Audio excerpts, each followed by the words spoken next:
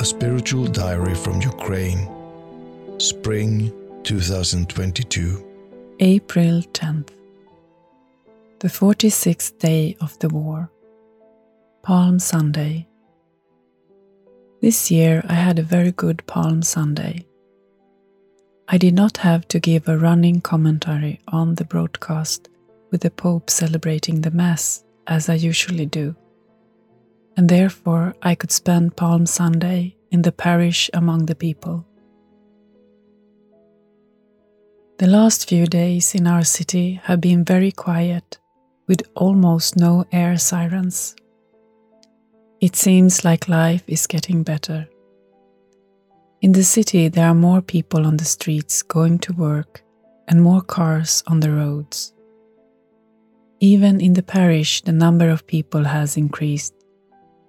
If it was not for the news and the horrors of the war in the occupied territories, it seems the war is over.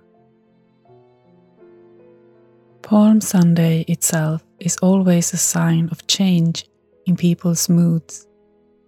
At first people enthusiastically greet Jesus as their King and miracle worker, but in a few days they shout, "Crucify him."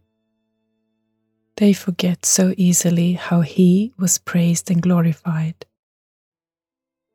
I have the impression that the zeal for conversion in the beginning of the war is slowly fading. It is safer in the city, so it is not so scary. And if it is not so scary, then maybe God is not so necessary. This is our human thinking. I don't want to lose the grace of sensitivity to God's presence that I had in the beginning of the war and which touches my heart now. I am afraid that at some point my heart will stop being sensitive. Therefore, I ask the Lord for the gift of a living relationship with Him and a sensitive heart, a heart that loves equally in times of trouble and in times of joy. Amen. May the Blessed Virgin help us to enter into the depths of experiencing this great and holy week.